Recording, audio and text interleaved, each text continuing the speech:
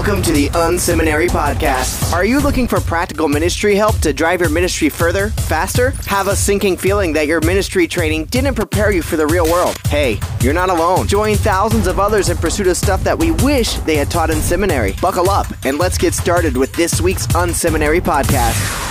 Oh, I'm going to, at the beginning, when I do my introduction, the podcast comes out on Thursday, although it is Thursday today. Normally I record on Fridays, but, so but it'll come out in a couple weeks. So, okay.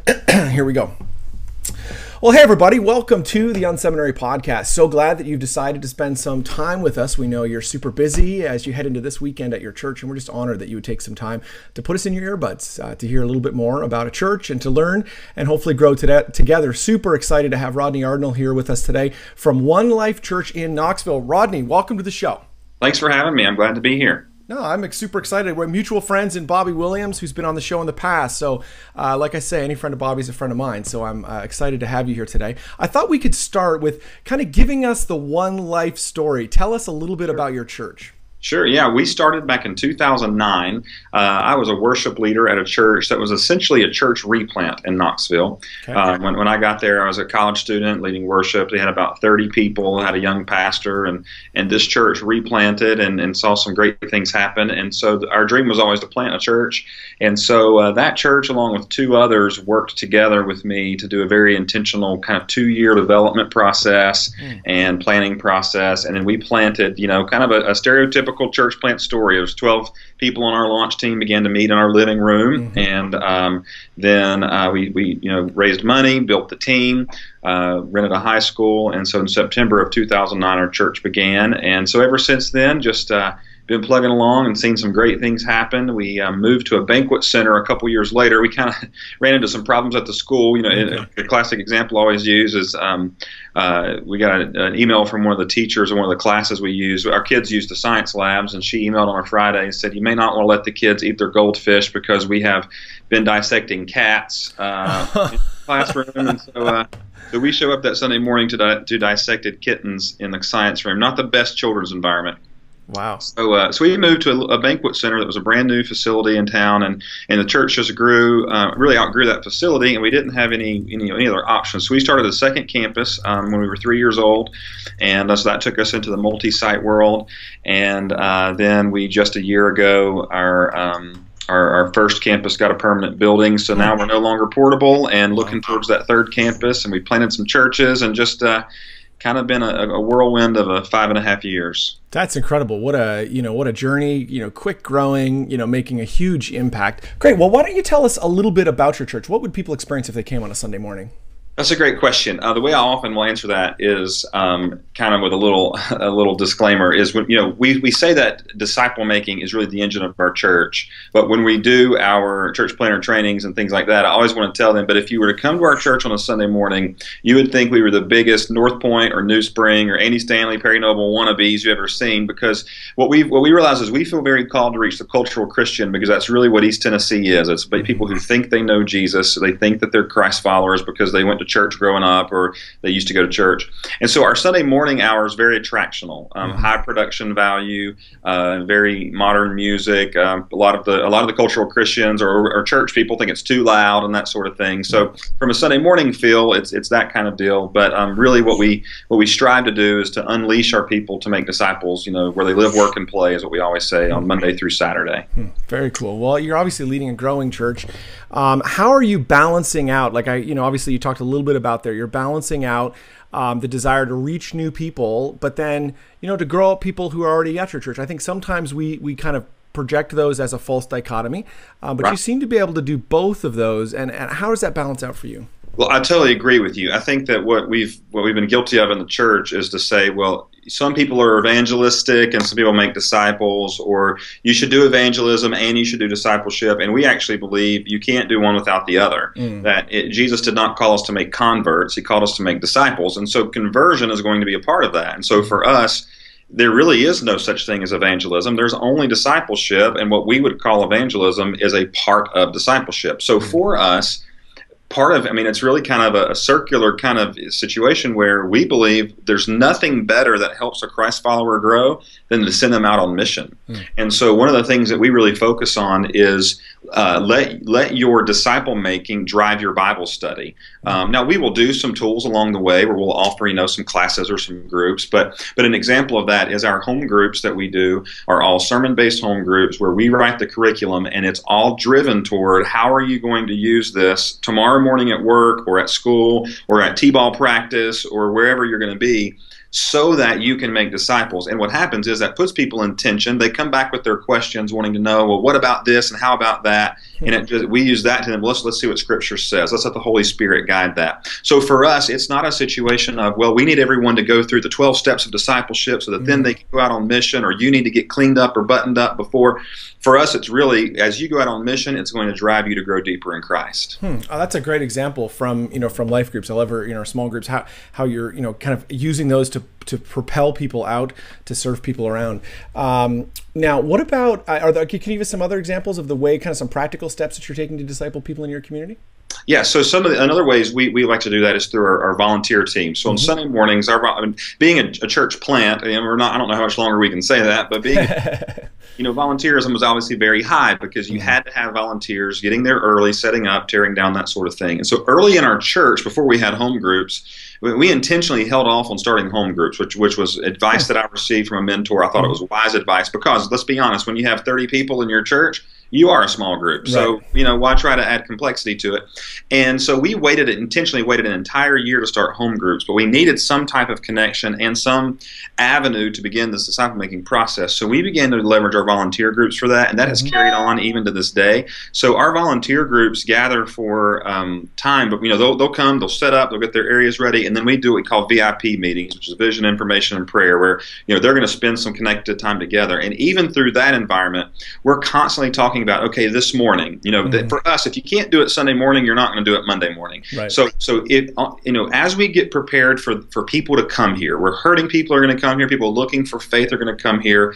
How can we begin to prepare you to have spiritual conversations this morning? So you're not just a parking lot guy, you're not just a children's worker, but you're looking for opportunities to multiply, which is really what we think discipleship is. And as you do that, we're going to be we're going to pray together this morning. Share with someone this morning what you're going through, what your struggle is, or what questions you may have. And what we find is that through those iron sharpening iron relationships, through putting people on shared mission together, they begin to grow together, and it deepens their faith. And so it's a very within the attractional church is what we look like. It becomes a very organic process. Interesting. Now, why don't we talk a little bit about those VIP meetings a little bit more and flesh that out? Sure. Maybe give us a sense, from an example, and I know setup teardown can be an issue when you're, at a portable church. And a lot of times it feels like those volunteers, I can be guilty of this in our church. We use those volunteers. It's like, okay, they're willing to give us free labor. And so we just burn through them, and there's a lot to do. How are you trying to transform that into a discipleship, opportunity? Yes, so these are really little nuggets of time because we don't take 30 minutes or 45 minutes like you would in a Sunday school class or a home group.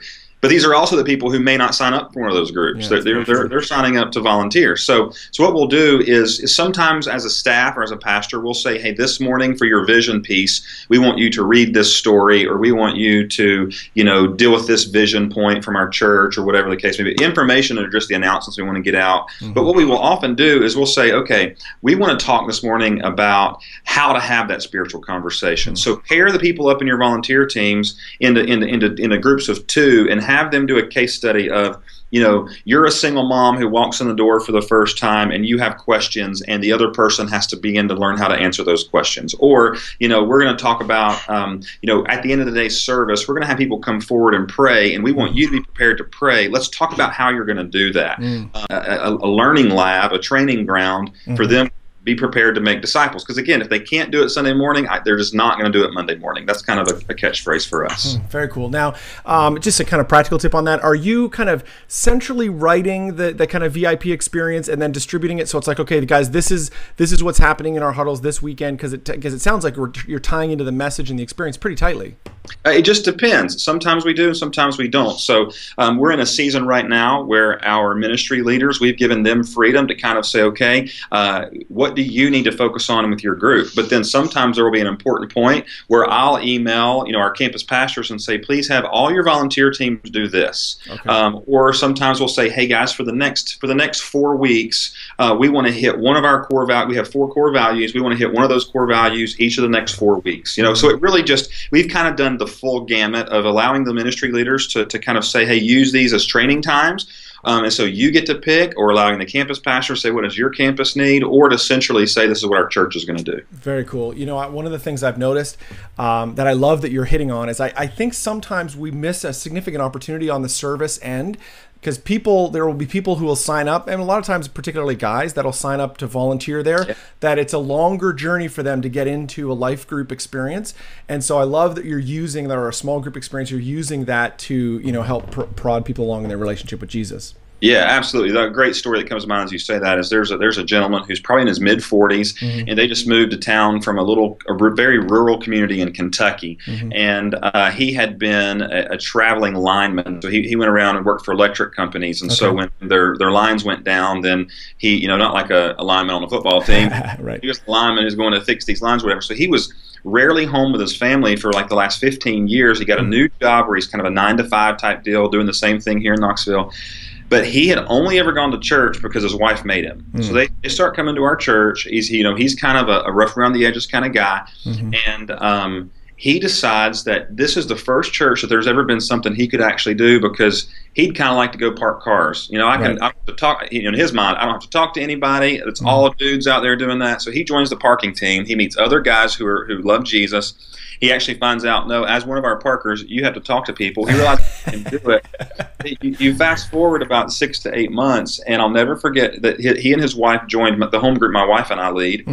Never forget, she called my wife and said, I cannot believe this. And we're like, what's that? She said, he came to home group without me. She said, if you had told me 6 months ago that he would even go to church without me, but now he's volunteering, he's coming to home group. She's like, I can't get my mind around this. And what I believe it was is there was an easy step for him to take. And when he took it, he thought he was just going to wave a parking wand and wear a vest, but he was put in an environment where he was discipled. Even realize it. And it wasn't a curriculum, and it wasn't a formal process. He was just in iron sharpening iron relationships that were strategically designed for him to grow his faith. And it's just, I love that. And there's stories like that we could give all day long that are just so exciting. No, that's very cool. Changing tack a little slightly, different kind of approach to the same topic. What are some kind of common misconceptions? You talk to a lot of church planners, a lot of church, leaders, and they have common misconceptions about being a disciple-making church. What would some of those common misconceptions be? Well, probably my biggest soapbox one would be that discipleship is curriculum. And honestly, that was my misconception. And this is kind of the story I always tell, which is when our church first got started, I hated the word discipleship. I just hated it. Because the only experience that I had in discipleship was when someone would get saved at our church, then they would get partnered with me or someone else, and we would have to go through a 6 or 8 week curriculum. And then whether they had the gift of teaching or not, they were then expected to go teach that curriculum to somebody else who got saved. But that really meant they were going to have to wait until the pastor, did an invitation, because there was no expectation of them to multiply, because discipleship was just teaching. It was just information. It was growing in your faith. And I would say that is what I still see that as the biggest misconception, that the American church has relegated discipleship to a curriculum or to a publisher or to a denomination, rather than to an organic life-on-life relationship that leads to multiplication. I think that's the big thing too, that if it's not leading to multiplication, I don't think you can call it discipleship. You might do something else good like sanctification, or I don't know, you get theological and come up with your own word, but I think it's, the disciples in the New Testament multiplied. That's just what they did. And so I just don't think that you can call it discipleship if it's not multiplying. Very cool. Well, this has been a great conversation. Is there anything else you want to share with people before we let you go? No, I don't know, man. I just would love for people. I think my biggest thing that I would say that I was taught and that I have learned is that as you seek God in your church, when it comes to discipleship or models or methods, just be you. I've seen so many church planners and guys try to be some conglomeration of the celebrity pastors or the guys who've been successful, and it just ends up feeling schizophrenic and all over the map. And so, as I've heard some say, eat the meat, spit out the bones. Just be who God's called you to be. Learn from the best of the best. But at the end of the day, get with God and just say, who am I, who are we, and who He called us to reach. I just think that's what's most important. Very good. Well, Rodney, I really appreciate you being on the show today. If people want to get in touch with you or your church, how can they do that? I would love to connect with you. Just check out our church website, which is onelifeknox.com, and our blog, which is blog.onelifeknox.com. And then we're also on Twitter at onelifeknox. Nice. Thanks so much, Rodney. Have a great day. Absolutely. Thank you. Thank you for tuning in to this week's Unseminary podcast. Don't be shy. We'd love to connect. Check out Unseminary Inbox. You can sign up at unseminary.com, and we'll send you helpful training resources every week. Plus, you'll gain immediate access to our exclusive members area with tons of resources you can use. Connect with Rich on Twitter at Rich Birch or through email, rich@unseminary.com. Don't forget to check out the show notes for this episode at unseminary.com. It includes links to what we talked about today and more. Leave a comment. We'd love to hear from you. Did you enjoy today's episode? Drop by iTunes and leave a review. Thanks again for tuning in to this week's Unseminary podcast. Join us next week when we'll learn more stuff we wish they taught in seminary.